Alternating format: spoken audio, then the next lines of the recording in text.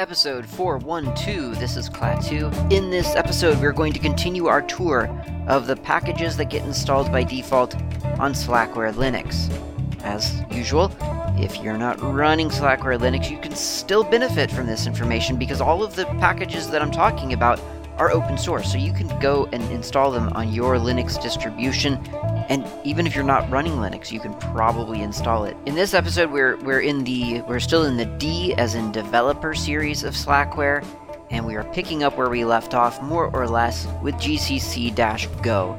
Now, before I start with GCC-Go, I want to acknowledge that I kind of skimmed over G-Fortran. I mean, to be fair, we kind of skimmed over that, although also, to be fair, there was only one binary there, so there wasn't that much to look at, if I'm recalling correctly. Yeah, just one binary. GNAT was a little bit different. There was a lot, that's the Ada command. There were a lot of commands in GNAT that I didn't really talk about. It starts out with GNAT, and then GNAT bind, GNAT chop, GNAT clean, and so on. So there were some commands that we just didn't look at, and I thought about trying to sort of continue on with those commands in this episode, just to be sure that we literally get through every single binary. But it's worth noting that the binaries here listed in the GNAT package are all of those are the subcommands for the GNAT command, and I didn't go through all of them. I just did the simple hello world for Ada, and I'm thinking that if I had more expertise, any expertise in the Ada language, I could speak about all of those different subcommands. But having gotten through a hello world with Ada, I think that's probably fair enough and gives a good idea of what GNAT is sort of capable of.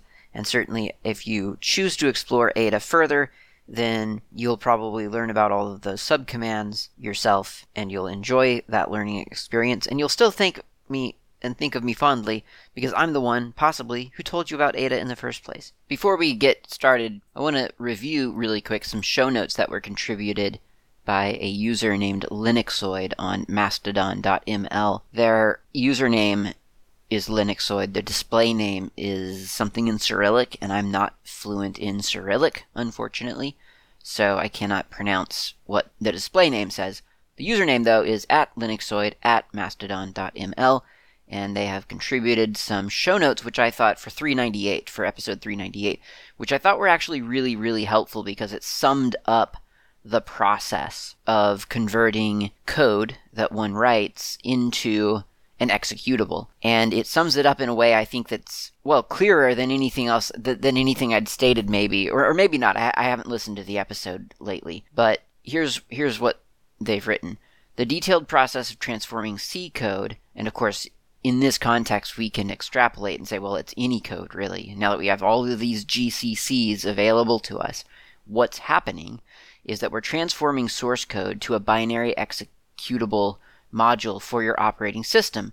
Consists of 4 steps, utilities, and 5 files on disk. So the 5 files are, for instance, hello.c. That's the source code with macros. Of course, it could be hello.java, it could be hello.ada, or whatever the ADB, I think, was the Ada extension. It could be hello.go, whatever. Hello.i, which is a text file with expanded macros, but it's still the source code. Hello.s, which is a text file in assembly, and then hello.o, which is a binary object code with instructions to the processor, but offsets here are not tied to memory areas relative to other object files and libraries. And then hello, a binary executable file with all objects inside, maybe static libraries, ready for execution with the loading of linked dynamic libraries, that is .so files, in your OS, your distribution. The 4 steps of compiling are, you get your code, so that's when you're dealing with your .c or your .go or your .adb or whatever, which is pre-processing with, in this case, CPP, which produces a .i file. And then you have your .i file. This is step 2. You take your .i file, you translate it with GCC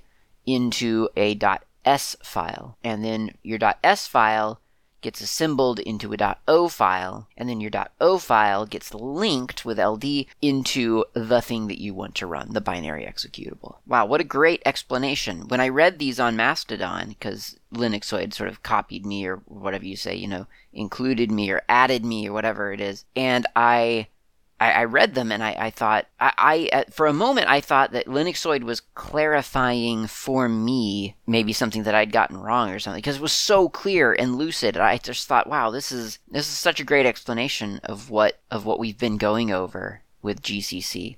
So I wanted to make sure that got in, and I've preserved them in the actual show notes now of episode 398. So if you go to GNUWorldOrder.info/# 398, you can see the show notes with these included in the added to the show notes now. So it's a good explanation of what we have been experiencing for the past couple of episodes here within the D for Development series. Let's get going with Go. Go is a general-purpose programming language. It is a compiled, garbage-collected, concurrent programming language developed by Google. Its development, or rather its design, was started apparently back in 2007 by I'm going to get the pronunciation wrong, Robert Grezmer, who you may not have heard of before, but he did work on Java Hotspot, which is one of the virtual machine implementations for Java. Rob Pike, you may or may not recognize that name. He was a Bell Labs guy, worked a little bit on Plan 9, and what was his other project? He did like the first windowing system for Unix back in 1981, apparently. And then, of course, Ken Thompson, who, of course, co-invented Unix with Dennis Ritchie. So it's got a pretty good pedigree, and you may or may not love its point of origin, that it was sort of created under the auspices of Google employment. But in terms of the designers, I think it's kind of difficult to complain about that level of expertise, all sitting in the same room working to build something together. And it is funny, because for a very long time, I think, as you are learning programming, I mean, we're all learning anyone who is learning programming is always learning programming, probably. I'm sure there's some argument for that. But, like, when you're very first starting out and sort of wrapping your mind around how it all works, I don't feel like you really think about, or at least I didn't think about, the design step of how does this language come to exist? I think I always just thought that it was kind of a natural, this was just part of designing a computer. Like, computers work because these languages exist. But really, that's not true, as we've seen with the translation of a programming language into assembly and then down into machine code. The languages are forms of expression. They are how we abstract the really basic kind of electrical engineering side of how computers get signals and get instructions. We abstract that away into human recognizable programming languages, which just someone has to do. Somebody gets to come up with the syntax that you're going to use and the words that you're going to use. And we've seen how that happens with Yak and Flex. Not Yak, Bison and Flex. So it is something that once you, I think, get your head around just the idea of, oh, cool, I can tell my computer exactly what I want it to do. Sometimes so much so that it's painful. For instance, having to manage memory space and garbage collection yourself, like that can be tough. And so then you discover that that's not so much what you're really interested in after all, and you'd rather use this other programming language that doesn't make you worry about that. But you don't want to go too far where you don't have to worry about anything, because then you start to get yourself into trouble and things start to break, but you don't understand why, because you never bothered learning about data types or something like that. So, you find your balance, and you maybe sort of start to realize that there are humans, just like you and me, behind all of these decisions. And it's possible to not agree or maybe not enjoy some of the decisions that those humans have made.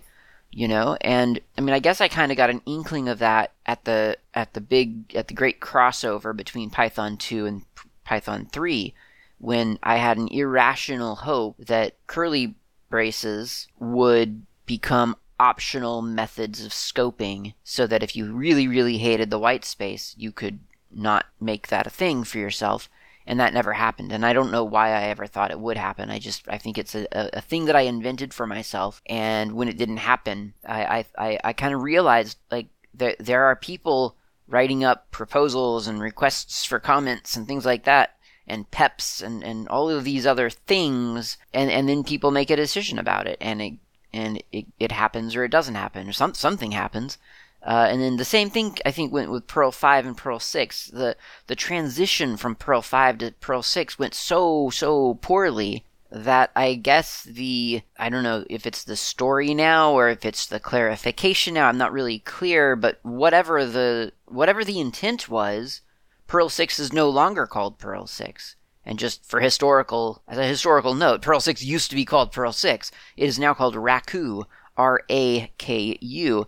And it is considered a sister language to Perl, but it is not Perl itself. But just to be clear, historically, that was not the case. When Perl 6 came out, to my memory, it was the next stage of the Perl language. It was going to replace Perl 5, and everyone was going to be using Perl 6, just like Python 3 replaced Python 2. But later, it became apparent that apparently Perl 6 was not intended to replace Perl 5, and that it was meant to go on in parallel with Perl 5 or something.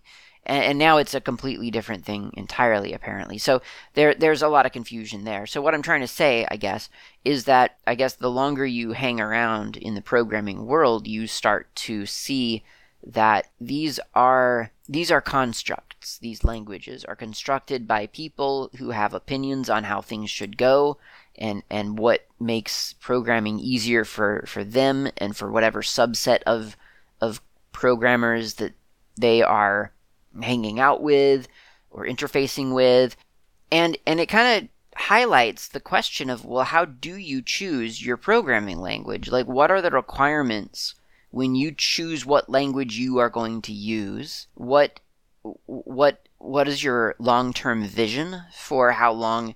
You're entering into a relationship with a programming language when you choose to use it. I feel like that's an intermediate programming concern. Like, I wouldn't tell a person who is just starting out to program, you should be careful of what programming language you start out with, because once you start with it, you'll have to deal with that for the rest of your life or something like that. I mean, that's, choosing your programming language to start with, I think, is similar to choosing your Linux distribution. Use the one that makes it easy for you. Like, whatever seems to be working for you, go down that path. Because the more success you have, of course, the more success breeds more success very frequently. And so if you are having success after success with this language, then choose this language to continue with. And then if you want to branch out later, do so willingly and with a willingness to learn something different, and see if there's something else out there for you that you might prefer. And that certainly has happened with me as I continue to learn more about programming languages. And I bring this up because Go made quite the impression on some developer communities. I certainly, when I heard about Go, it was for a very long time with a lot of excitement. I'm not going to say it was with passion, because I don't feel like anybody really knew enough about it yet to be passionate about it. But I remembered back at an old job that I had, there would be, a group of, it would be the meeting, the weekly meeting for the department, for the R&D department, and there'd be all the programmers sitting in the room, and someone would announce, okay, we're going to start this new project for such and such, and it's going to be written in Go. And everyone in the room sort of voiced approval, which was weird to me, because I don't feel like you normally voice approval on something that you're not part of. You're not on that team. It's not like you're going to be writing in Go. It's just you've heard that someone else is going to be writing in Go, and you voice approval for that. So I feel like Go sort of from a very early stage had sort of a reputation of being a well-designed programming language, something that kept a couple of different principles in mind. And one of those principles, at least now, is a modular structure. And I say structure because I don't want to say modular design, but it is something that has that has, I guess, a certain way of building your code from the start, which I do feel is rather important, because you see things like Python and Java going to a very a module / library centric construction. And I mean, maybe they've always been doing that, but they've both made changes recently that kind of really push people into the direction of, well, you're not just writing a script here. You are writing a library, and then you're invoking that library from some main class or a main function of some sort, and that's your program. Your program is the function that calls the libraries that you've written. And the reason I call that out is because I feel like for a while that wasn't super clear, at least with Python. I don't have the history with Java that I do with Python. I mean, I don't have that much of a history with Python either, don't get me wrong, but I do remember when reading up on, when learning Python early on, the frequent assumption was that you're writing a single document that is your Python code, and that's it. It took me forever to learn how to even include Python code from one file into another. Like, the idea of writing a Python application that consisted of more than one file, for me, for a very long time, was utterly confusing and mystifying, because nobody in the beginner lessons really explained it. And I don't blame them. It's a difficult concept to impart, especially for a new programmer. Like, how do you explain to someone when they're still grappling with the idea that words that they type into a text document? What is a text document? Well, it's something that you create with a text editor. What is a text editor? Is that like a word processor? There are so many new things involved when you sit down to learn programming, that the last thing you want to do is try to tell someone, okay, well, the first step you're going to do is make an empty file underscore init underscore or in underscore in .py or whatever it is in Python, or go.mod or whatever it is. It just makes no logical sense. I mean, I'm sure, I have faith in the education process that it can be made to make sense, but generally speaking, that is not how programming has been taught. And even the Hello World applications that you find online, they're not made for as if though it's a module, a package, a library. It's always a single statement in a single file that you then compile and run, or that you don't even have to compile and run, and it's just all magical. Well, not so much with Go as of version, I think 1.10ish or something, and I think we're on, like, I don't know, let's just say 1.4 right now. I'm not sure. But relatively recently, I guess, Go has kind of made the intent of modular programming or modular code bases kind of front and center, and it's kind of refreshing. The problem here is, though, that the version of Go that Slackware ships with is not that. It's earlier than that revolution. So, for instance, if I do first of all, I'll look in varlog packages gcc-go-whatever, and I see that I've got 4 things to cover. I've got gcc go, it's all one string, gcc go. I have go format or gofmt, GOFMT, and then something called x86_64-slackware/linux-gcc go, all one string. And I believe all of those things actually truly exist. Which seems a little bit strange. ls-l user bin, what was it? x86, yeah, it's so weird. x86 64 slackware-gcc-go. Yeah, that's an actual executable, separate from GCC go. Same size though. Makes me wonder. But anyway, those are the binaries we have to cover. So if I do a /user/bin/go -- version, do I have to do the -- or just type in version? I forget. Just version would have worked actually. It says to me that actually it has to be version. Okay. It says to me that I'm running Go 1.4.2. And I happen to know that it's kind of silly to talk about Go 1.4, to be honest, because nobody's using 1.4. And so quite some time ago now, I'd installed from the Go website. And I gotta say, I'm not a huge fan of how Google delivers a lot of the stuff that they deliver. They deliver a lot of the stuff with the sort of just download it and install it yourself, kind of like, as binary formats, but it's just it's not packaged for anything. It's kind of annoying. So anyway, I installed Go separately, and you can install Go separately from GCC Go. So I'm going to be running my Go demo, the code itself, from Go 1.13, which in itself is not super recent, to be honest, but that's what I installed, and I'm not going to bother installing something more up to date right now, because I don't need to. /user/lib64/go 1.13.10/go/bin/go. That's, if I type in which Go, that's what it considers Go. I don't know offhand how that's getting decided, but that's where it thinks Go is. And that's fine, it will still work with GCC Go. It's just that the features of the language are different than the features of the language in 1.4.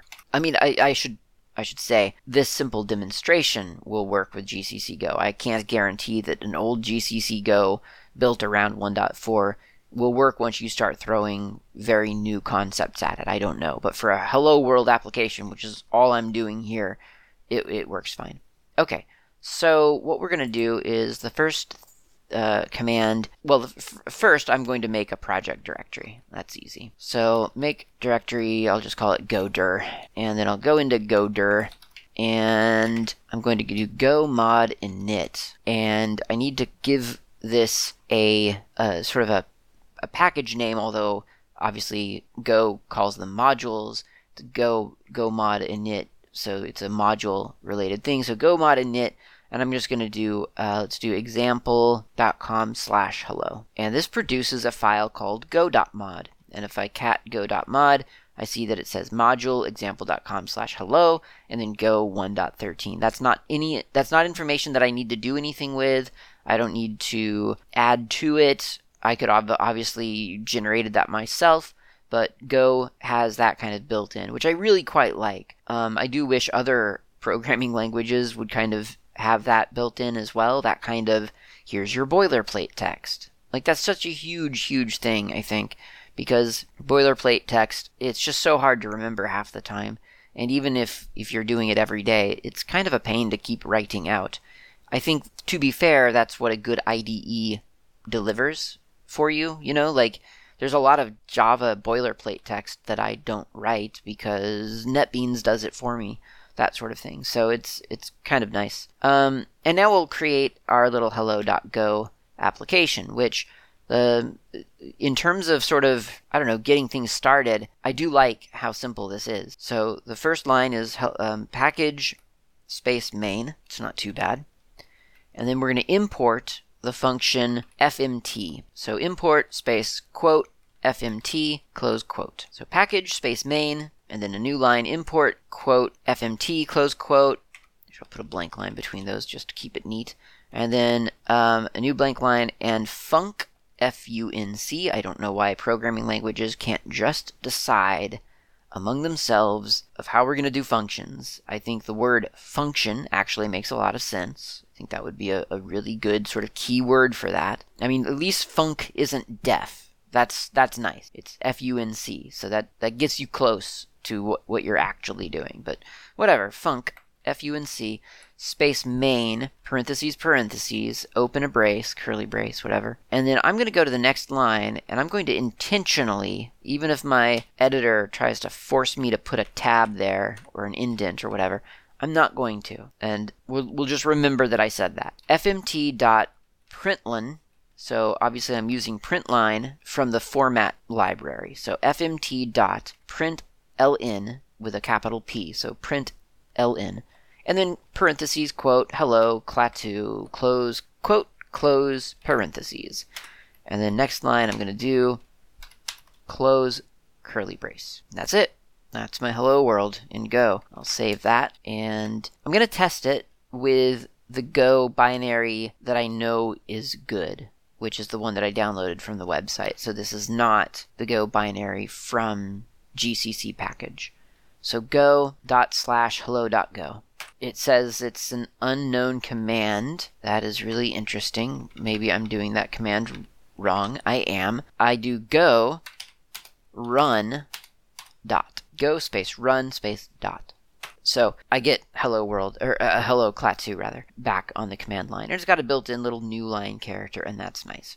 So you notice that go./hello.go didn't seem to understand what I wanted to do, which seems weird, right? I mean, like, you know, it's Go, run the script that I wrote in Go. Like, how could that not be a thing? Well, this is a little nod to that Go module structure that's happening here. And this is nice because I don't know if you've ever seen an application, like, I mean, Python especially, and they might have gotten better at this now, but for a while there was this real kind of awkward stage, which, I mean, I think is totally, I feel like structurally it's very normal, but for Python it felt very surprising. What would happen is that you would download a Python application maybe, and you would run whatever Python file there was in the directory that you used, and it would start to fire up, and then it would fail because it couldn't find, I don't know, app.py or GUI.py or you know, window.py, whatever. And so you do investigation, you realize that was a class that, or a module or whatever they call it in Python, that's included in this bundle of code that you just downloaded, but because the Python thing that you are running didn't know, it thought that everything should be located in /user/lib64/python 3.8/ site packages / whatever. So it doesn't know where that module is, and it's kind of frustrating because it's like, well, it's right there in the directory called, you know, source or you know, code or whatever. It's right there. It's like right next to you. Why can't you find it? There's just no way really to sort of tell it where that stuff is. And then you would see some applications that would try to, I remember there's a video editor that I'm just blanking on right now. And it did this. You could actually run it out of the current directory because it would do a check in that main file that you would run, whether it was running from an install or whether it was running from a local directory. And I quite liked that and emulated that a lot in the stuff that I would do for myself, because I just like the idea that since it is all self-contained, and it is Python, and it's supposed to just be essentially a fancy scripting language, and I know that's an arguable statement, but I mean, that's kind of how it presented itself for a very, very long time, that it should be able to just kind of run out of a bundle. This isn't something that you're meant to have to compile with pointers to the -i for includes and -l for libraries. This is just Python. So there was this little awkwardness for a while, and I haven't looked into that lately, so I don't know if it's still a thing, where you had to install it to your system in order for it to kind of find all of its own components. Whereas Go, because there's a Go module, and there's stuff here that you can define, and you can say, well, this is everything that is required for this Go module to run. You can just do go space run space dot and get different results than certainly it might. If there's no awareness of all of the files that it requires to be run. So that's a nice feature. And let's see what happens if we run this with user bin go. Let's just see what happens there. Go run dot. No files listed. It doesn't know how to how to do that from this old version of Go. Yep, doesn't know how to do that. I'm going to do go help, user bin go help. And yeah, it doesn't, well, no, it says it does have a run command. Let's do, it doesn't know what the Go module is. So I'm going to just go run hello.go. There we go. And there's hello Klaatu. All right. So older Go is still working. That's good to see. So now let's try the actual compiler. So just to make sure that we're doing this with the correct compiler, we're going to do /user/bin gcc go, and then we will point it to hello.go and press return, and it seems to have worked. And so I'll do an a.out, because that's the default name, and it says hello Klaatu, so I guess that must have worked. And now let's try it with that funky x86-64 Slackware Linux gcc go and point it to hello go, and that seemed to work, and it does ./a.out. And I guess if I do a file a.out, let's see what it says. It says it's an ELF64 LSB executable, dynamically linked. Interpreter is located in lib64. Okay, so that's that. And then I'm going to do the same thing with gcc go, file a.out. I see no difference between what it's reporting. So I don't know the difference between gcc go and x86-64-slackware- Linux-GCC Go. So functionally, I think we've just covered two things: GCC Go and x86-64-Slackware Linux GCC Go. Good for us. And technically, we've covered Go, so we're done there as well. The only thing left is Go FMT, Go format. And is there a man page for that? Not really. But the man page, the one-line man page practically, does say that Go format formats Go code. So I'm going to do user bin go fmt, and then I'll point it at hello.go. I'm in the wrong directory. What terminal am I in right now? Okay, here we go. User bin go format hello.go. And that spits out my code. And remember, I specifically said I wasn't indenting format.println parentheses, quote, hello Klaatu, close quote, close parentheses.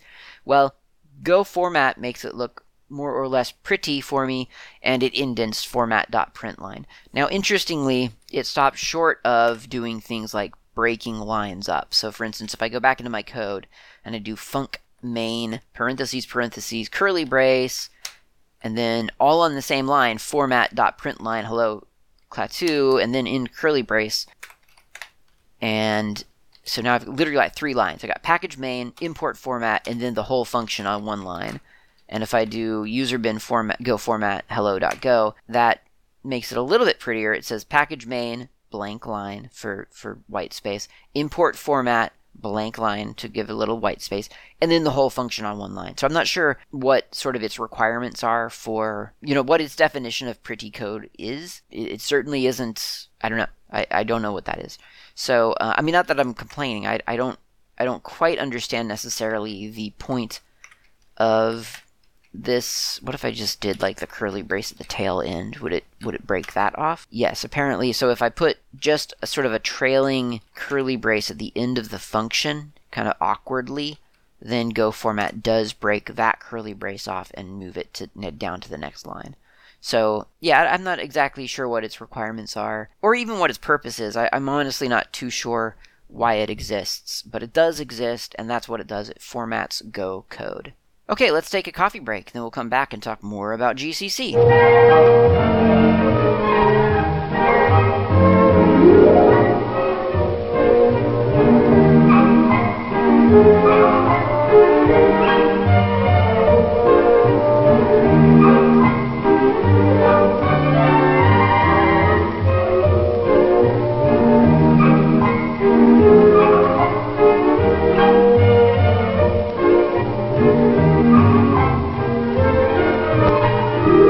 Hey look, we're back and we have coffee. At least I have coffee. I assume you've got coffee. There are yet more features of Go that I want to highlight because I think, again, just design-wise, I think this is, if nothing else, this is an interesting study. So we can use other modules within our module, and one of those modules probably designed for demonstration purposes is called quote. And so if we go into my code here, we got package main, import format. Let's also import quote rsc.io/quote,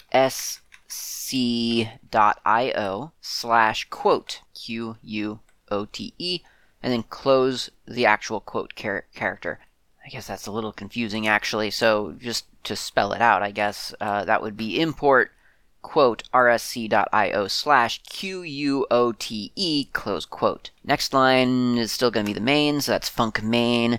And then format print line hello clat2. Sure, I'll keep that in, but let's also do a format dot print line parentheses is what this character is, sorry. Parentheses, and then the word quote, QUOTE dot go, capital G, parentheses, and then close parentheses, and then close curly brace, of course, because that's the end of the function. And now I could go, since this is about GCC Go, I guess I'll do user bin GCC Go, and what is the path? Oh yeah, hello.go. And this is where we're starting to fall down.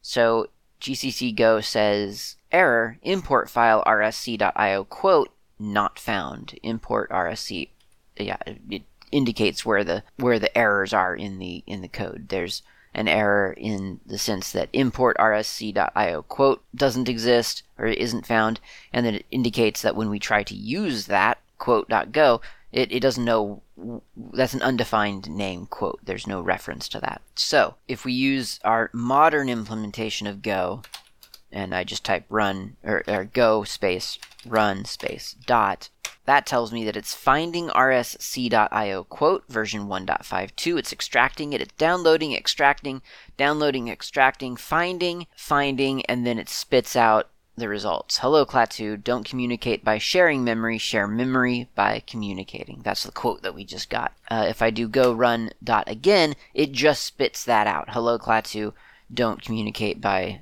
doing the things. So in other words, it has added to the code the things that it needs to add in order to work. And in fact, if I do a cat go.mod, you remember that one file that we created at the very beginning, go mod init example.com/hello. Now if I cat that go.mod, there's a new line here. It used to just be, if you'll recall, module example.com/hello, go 1.13. And I said, we don't need to really worry about that. Well, we still don't need to worry about that because Go is managing it. And at the bottom of this file now, there's a line that says require rsc.io/quote v1.5.2. So it is managing the dependencies of this project and ensuring that it's got access to the modules that it needs and knows where to find it and so on. So that is pretty interesting, I think you'll agree, for it to just kind of handle all of that for you. And I mean, even if I'm thinking of like Lua, then you would probably you could sort of do that with Lua Rocks. And if you're using Java, then again your IDE can kind of handle a lot of that. Sometimes, I mean, it kind of depends on your IDE, and you might have to go in and add a package manually, sort of add external jar, that sort of thing. It kind of just depends on what you're using and what kind of conventions it's following. But this Go thing where it's just kind of all automated and pretty darn intelligent, and it kind of wraps up that whole, it's essentially wrapping up the pip or the Lua Rocks or I guess Maven, all of these tools that we have to find and manage and catalog. Well, I guess catalog, find, and then manage dependencies. Go just kind of has that built in at this point. Now, obviously, GCC Go does not. And whether that matters or not, I don't know. Your use case is going to vary. And certainly if I updated GCC Go, I might find that there are added niceties that are missing from the version that shipped. Or I guess it didn't actually ship with Slackware because I'm actually using the Alien Bob version of this. So this is the later edition. No, this is just a multi-lib edition. So I don't think it is actually later than what Slackware shipped with. Either way, this is obviously not handling some of the newer features of Go and what it's trying to provide for its users. But certainly if you're just using Go, the latest release and stuff, then there are a lot of interesting features that I don't really see in other programming languages necessarily. Not that I'm familiar with all of the languages out there, so maybe this is found elsewhere. Maybe Node has something like this. I don't know. But I thought that was kind of an interesting way of handling that sort of thing on Go's part. And I think that's all I have to say about Go. We've covered all the binaries, so I can at least say that I've done the bare minimum for that set. Let's take a look at GCC-Java now. This one comes with a lot more executables than the Go version did. And I mean, once again, I don't know exactly how useful this is necessarily in an actual kind of workflow sense, because if you're using Java, there's a high likelihood that you go to adoptopenjdk.net and you're installing the package that they provide there, and that's how you're getting Java. That's the process that you're using, or whatever Java repository you use. I happen to like adoptopenjdk.net because it seems to provide everything that you need in a pretty explicit and obvious manner.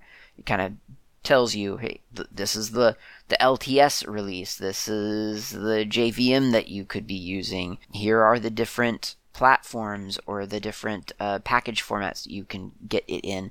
So I quite like Adopt OpenJDK, but there are other places too. There's what is it? Not Azul. Yeah, Azul. Azul.com/download/Zulu. That's the word I was thinking of. Zulu-community.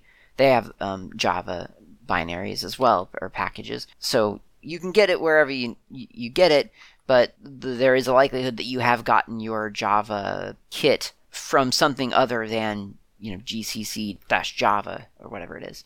But let's take a look at what this could do for you, because there's some interesting stuff here. So first of all, rather than going in order as listed in the package, I'm going to cut more or less straight to the chase and look at GCJ. That is the GCC-Java. That's the true deliverable here, GCJ. Is there a man page for that? I forget. Man, GCJ. Yeah. It says ahead of time compiler for the Java language. That's GCJ. And it, again, gives kind of the standard line at the top as GCJ is just another front end to GCC, although it is, of course, its own executable. It supports many of the same options as GCC. This manual only documents options specific to GCJ. It says that there are different input and output files. GCJ command is like a GCC command in that it consists of a number of options and file names. The following kinds of input file names are supported: file.java, file.class, that's for Java bytecode files, file.zip, file.jar, an archive containing one or more class files, all of which are compiled. The archive may be compressed. Files in an archive which don't end with .class are treated as resource files. They are compiled into the resulting object file as core URLs, and so on. So there's a bunch of different kinds of files that you can throw at this thing, depending on what your goal is. And there are a couple of things that we need to know, because otherwise it won't work. And that thing is, I guess, where to start? So the first thing is that your Java source code is going to probably be written in a file called something.java. So in this case, let's do, for instance, a hello.java, and keeping it very, very simple here, just doing this in a text editor without the IDE to support me and put all the boilerplate code at the top and such, because I don't know exactly I don't know why I would be interfacing with GCJ from inside of an IDE personally. I mean, I'm sure there are lots of very good reasons. I'm just trying to imagine a scenario where I would be doing that. So again, workflow I'm not super clear about, but we'll get to the benefit. So class space hello world, that's what I'm going to call it. Curly brace, public static main, public static void main, parentheses string, capital S, square bracket, and I completely misspelled string. It's with an I this time. Okay, args, close parentheses, open a curly brace, and then the next line we'll just do the predictable system.out.println, parentheses, hello, let's do Java world, close quote, close parentheses, and then a semicolon to close that line out, and then close the curly brace, so we're closing out the function, main function, and then another curly brace to close out, I'm going to notate that here, close function, well, close main, and then another curly brace to / close class. Now we know where everything is there. So now we have this Java file, and strictly speaking, Java usually likes to be run out of a jar. It wants to be sort of compiled into bytecode things, and so you're not really supposed to run, you don't usually expect to run a Java file as sort of a script as you would Bash or Python or anything like that. So in theory, you could do java./hello.java and wait for it, return, and we get an error. So it says error, class found on application class path, hello world. So what it's telling me here is that it doesn't know where to start. There are many languages that require and expect your main component, the main component of your application, of your code, to be called main, M-A-I-N. So in this case, I'm going to copy my hello.java to test.java, and then I'm going to open up test.java in Emacs and change the name of my class to main. So class main, public static void main, and so on. All right. So now if I do java./test.java, it quickly in the background compiles Java the way that it needs to be compiled in order to run, and outputs exactly what I would expect, which is the strings hello Java world. So that worked. And that's kind of almost the Go-alike rendition of this workflow, of this imaginary sort of minimal workflow with Java. Realistically, though, that's probably not how you're going to deliver your Java application. More often than not, the way that you are going to deliver Java is in a jar file. And the jar, as the man page indicated, the jar would be filled with compiled like bytecode class files. And so those jar files would be speaking to whatever Java runtime or Java virtual machine really installed on the target operating system, or rather the user's operating system. So that's more often than not the expectation. So a jar file, like if I look at ls:/bin for me, and then fop, F-O-P. Fop is an Apache project. It does formatting output for XML. It converts XML to format objects, or whatever they're called, FO, I forget what that stands for, and I use it a lot with DocBook. It happens to be a Java application, and if I go into /fop in this directory, and then maybe build, build fop.jar. So there's this jar file here, and that's not usually how I launch it. I launch it just by typing in fop, and as it turns out, if I don't go into the build directory, there's a shell script here called fop, and it probes the system, figures out where everything is, like, okay, what Java are you running, where is it all located, and so on, figures all that stuff out, and then it invokes, depending on what it's learned about my system, it invokes the fop jar with whatever kinds of options are required to make it run. And it looks like that's something like fop exec command equals exec Java command, which I think is,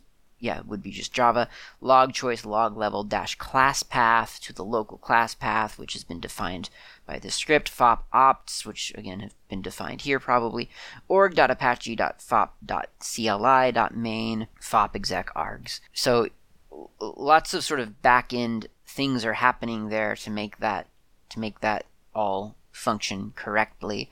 And if I do, for instance, a file on fop/build fop.jar, which is the jar file that's actually being executed, I get that it is a Java archive. It's Java archive data. It's a jar file. That's what that is. Now I could unjar this and look at the files that it contains. Like I could do that right now. Make directory fop, go into that directory, jar xvf, and then the path to this fop jar, ~bin fop 2.5, blah, blah, blah. It inflates all of that stuff for me. I get a meta-inf directory, and then I've got a org directory in which there's an Apache directory, in which there is a FOP directory.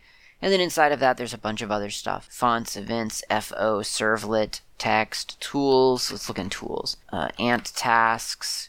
And in the end, so here's a file compare.class, for instance. Let's get a file name on that.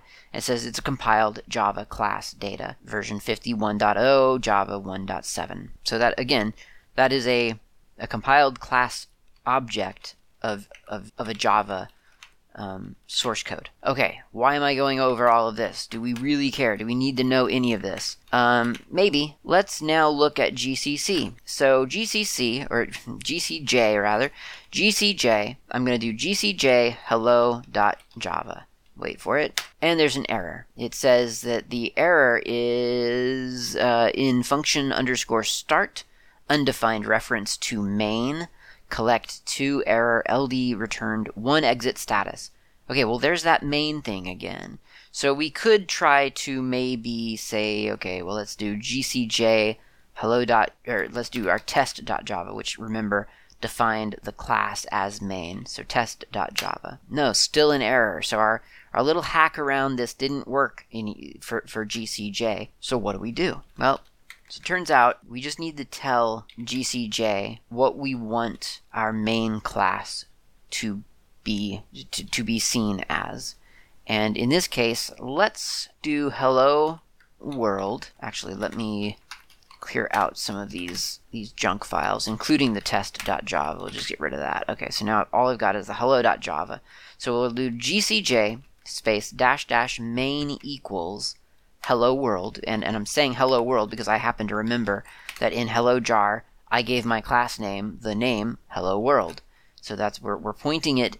We're saying when you're looking for main, look at hello world, and then we're pointing it at hello.java, which is of course our source code. And that does not give me an error. If I do an ls, I now have a file called a.out, and if I execute a.out, I get hello Java world out in my terminal.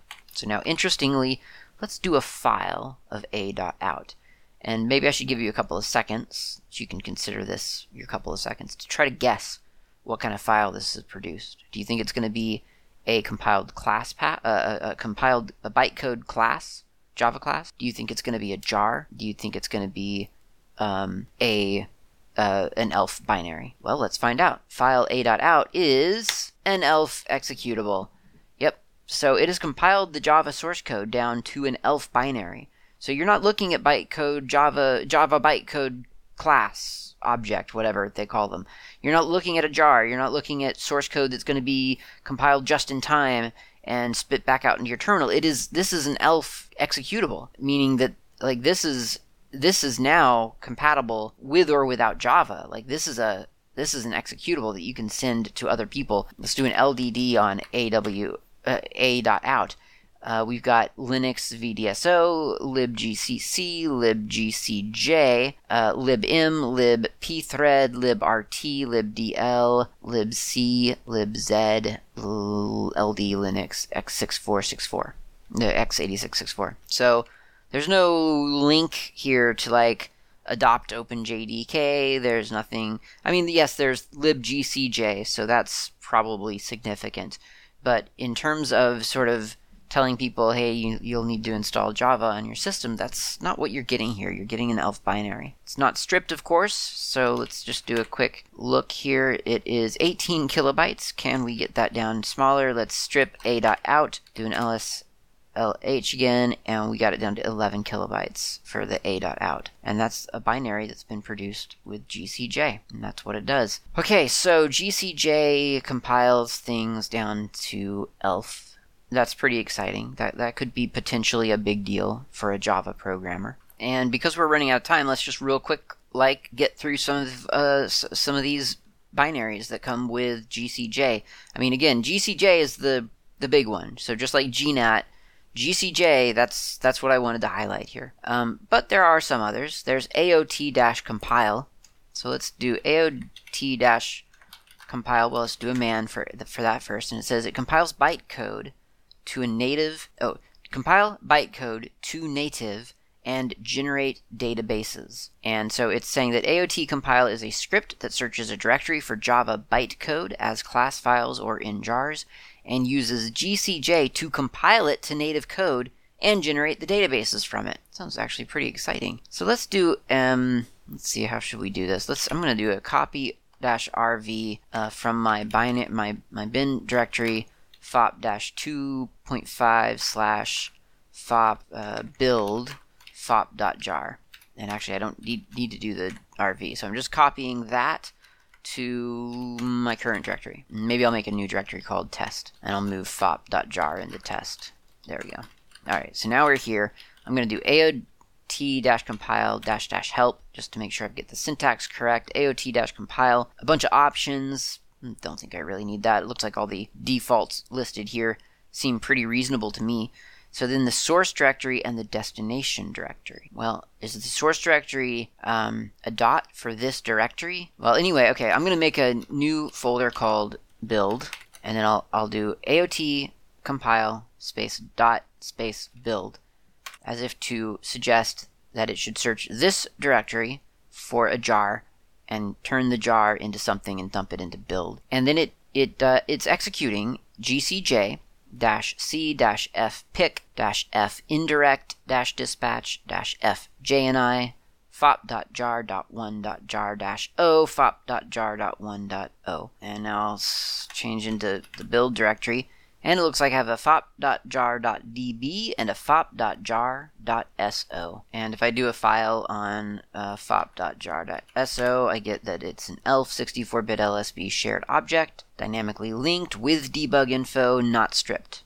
So that's just kind of, I've turned in a jar into a .so file, and that was with AOT compile. Alright, ECJ is next in line, and it is a compiler as well. It is the Eclipse Java compiler. Eclipse compiler for Java bundled qualifier 3.9.0. So this is another compiler. It compiles stuff. It's from the Eclipse Foundation, which is a great little foundation, great big foundation. They offer the Eclipse IDE, which is quite nice. I haven't been using it lately. I've kind of switched over to NetBeans, but NetBeans being from the Apache Foundation, so it's one or the other, I guess. They're both fine. I used to use Eclipse more. Now I'm really enjoying NetBeans, so that's what I'm on. But the Eclipse Java compiler on my system currently does not compile. It simply cannot find the appropriate classes that it thinks it needs, and no matter how I define my class path, it doesn't seem to be able to resolve anything anyway. So I don't know. I've kind of read, first of all, ECJ, I should mention, it's not actually that file in user bin is not a binary. It is a shell script, a very simple shell script that simply ECJ, there it is, no? Cat ECJ, there we go. It says class path equals user shared Java ecj.jar, so it's a jar file. $ bracket, well, who cares? $ class path, Java org.eclipse.jdt.internal compiler batch main. So it is it's a jar file that's being called by Java on your system. Now if I do which Java, of course it points to my adopt openjdk bin Java, and I think that's probably what's happening, is that it isn't aware of its own environment. And I could probably spend more time trying to figure that out. I don't know. But I'm not going to, because it doesn't really matter. GCJ is certainly good enough for my purposes, and so far I haven't even decided whether that's really what I'm interested in when using Java, because generally what I like about Java is its ability to be cross-platform, and if you compile something down into an ELF binary, then that you're losing that advantage, really.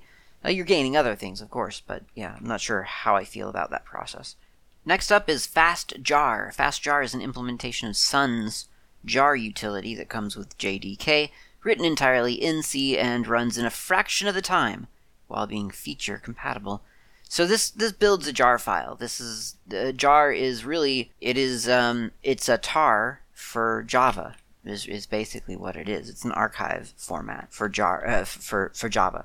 But there's a structure to it, so it's not just a tar file. I guess one might think of it sort of as the Slack build or the Slack package version of a Java package. So, yes, it's an archive, and yes, you can throw stuff into it, but if there's not a certain specific structure and layout to it, then it won't do what you want it to do, which very likely is to execute as if though it was an application. So here's the super basic way to make that happen. So first of all, I'm going to make a directory called meta-inf. That's META, all capitals, -inf. INF. I've not yet bothered to look up what that actually means. I've always kind of felt like it means meta infinite or something like that, but it's probably more like meta info. And right now, just to keep things a little bit more traditional, I think, I'm going to open up my hello.java file and name that class main again, capital M and then AIN. Because realistically, that's probably what you're going to be doing in real life. I think. I mean, not necessarily. You don't have to, but that's what we're going to go with right now. Then I'm going to create a file in meta-inf manifest.mf. manifest.mf as in manifest. And this technically, I think, only needs one line, which is main-class:\main. So we're saying main with a capital M, -class with a capital C, colon, space, and then the word main, again with a capital M. Now, if I'd left my class hello world, that's what that would be. I didn't, though. I just made it main because I think that's more often than not what you're going to see in the real world. So we're just telling this file, which is in turn going to tell our jar, that when you get executed, look in all those class files, which we haven't generated by the way yet. Look in all those class files for a class called main, and that will contain a function with main string bracket args, that sort of entry point into the application. Now, jars don't want an ELF binary. I mean, not again. You can put anything you want in a jar, but if you're expecting for people to be able to run it as a Java application, it doesn't want an ELF binary. It wants bytecode compiled class object. We can generate that generally like outside of GCJ with a program called Javac, Javac, which I'm pretty sure is just Java compiler. But for GCJ, we can do that as well, and we can do GCJ-C hello.java. I think that's it, yeah. And then that renders a new file called main.class. Well, we have all the ingredients we need now. Main.class and meta-inf that lists main as our main class. Those are the components for a jar. So let's do fastjar -c to create a new jar file. My.jar. I mean, this is going to fail, and this frustrates me because according to fastjar, it says fastjar, one of CTXU or V, and then some other optional options, and then a jar-file, and then manifest-file, and then -C directory for if you want to change directory before continuing, and then the files to add to your jar. So according to its instructions, as far as I can tell, fastjar-c create new archive, and then the jar file that I want to create, I'm assuming. So that would be my.jar. And then the manifest file, which is meta-inf manifest. And then the file that I want to add is main.class. So we don't need hello.java anymore. That's not something that we are going to need right now because we've got the main.class compiled. And hit return, and it fails. It says my jar, no such file or directory. So what I'm going to do is remove that. So now I've got fastjar-c meta-inf manifest.mf main class return, and I get all of the data that I wanted except out to my terminal as unrecognizable characters. So anyway, eventually you can come up with one of two revelations. You can either do the command just fastjar-c to create a new jar file, meta-inf/manifest, and then main.class, redirect to, for instance, my.jar, and that works. Or you could do the thing that they just forget to tell you, I guess, which is use fastjar-cvf, just like you would with tar, myjar, meta-inf manifest main class, do that, and that generates a my.jar file. It can be very confusing because the instructions, it doesn't specifically sort of, it indicates, in the summary line where it's kind of giving you all the different options that are required or optional and so on. It kind of gives you, yes, you can name your jar file here, but there's no way, I guess, in shorthand to indicate, well, you can only do that if you use the F command, the F option during the command. Anyway, we got there in the end, and that is, again, fastjar-cvf my.jar, or whatever you want, and then your manifest file and your main class. And then if I do java-jar my.jar, I get back the string hello Java world. Done. So you've just made a jar file from Java source files. And that's, just one of the many beautiful things about Java for me. It's just, you've got your components, you throw it into an archive, and the thing runs and acts like an application. It is just a really nice, tidy way of packaging things up, I think. And that's really all the time we have, so I should cut this episode short here. But there are several other tools listed which may or may not be of interest. I mean, I'm going to be honest, there's some stuff in here that aren't, that it just probably doesn't really warrant a deep dive into. And I think arguably even fastjar, I don't know how important that is to know about, because you're going to get a jar command with other, with distributions of Java. So if I do a which jar right now, it's not pointing to fastjar, it points to jar, which is in adopt openjdk bin jar. And there are a bunch of other similar things, similar tools that, to be fair, it's just not something that necessarily needs to necessarily be used out of this GCC package. So we'll see. We'll see how far down this list of binaries we go. There's yet GCC Objective-C to go over next time, so that will be vaguely interesting. And then we'll be out of the GCCs and into the GDB, and I'm not really sure how much there is to say about that because I did an entire Hacker Public Radio episode about it, but we'll see. We'll see what happens. But that has been GCC Go and GCC Java, or at least part of GCC-Java. Hope you've learned some things from this episode. Thank you very much for listening. Talk to you next time.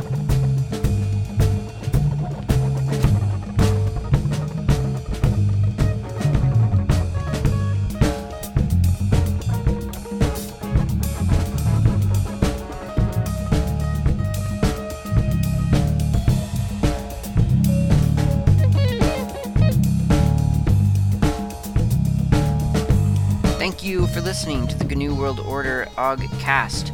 This has been Klaatu. You can reach me on IRC. I'm on the Freenode network usually in channels such as Ogcast Planet, Slacker Media, Slackware, a couple of others. My nick on IRC is not Klaatu. You can also reach me lately on Mastodon. My username there is @klaatu@mastodon.xyz. Of course, you can email me at klaatu@member.fsf.org. That's klaatu@member.fsf, as in freesoftwarefoundation.org. And of course, you can visit my various websites, gnuworldorder.info and slackermedia.info. I will see you next time.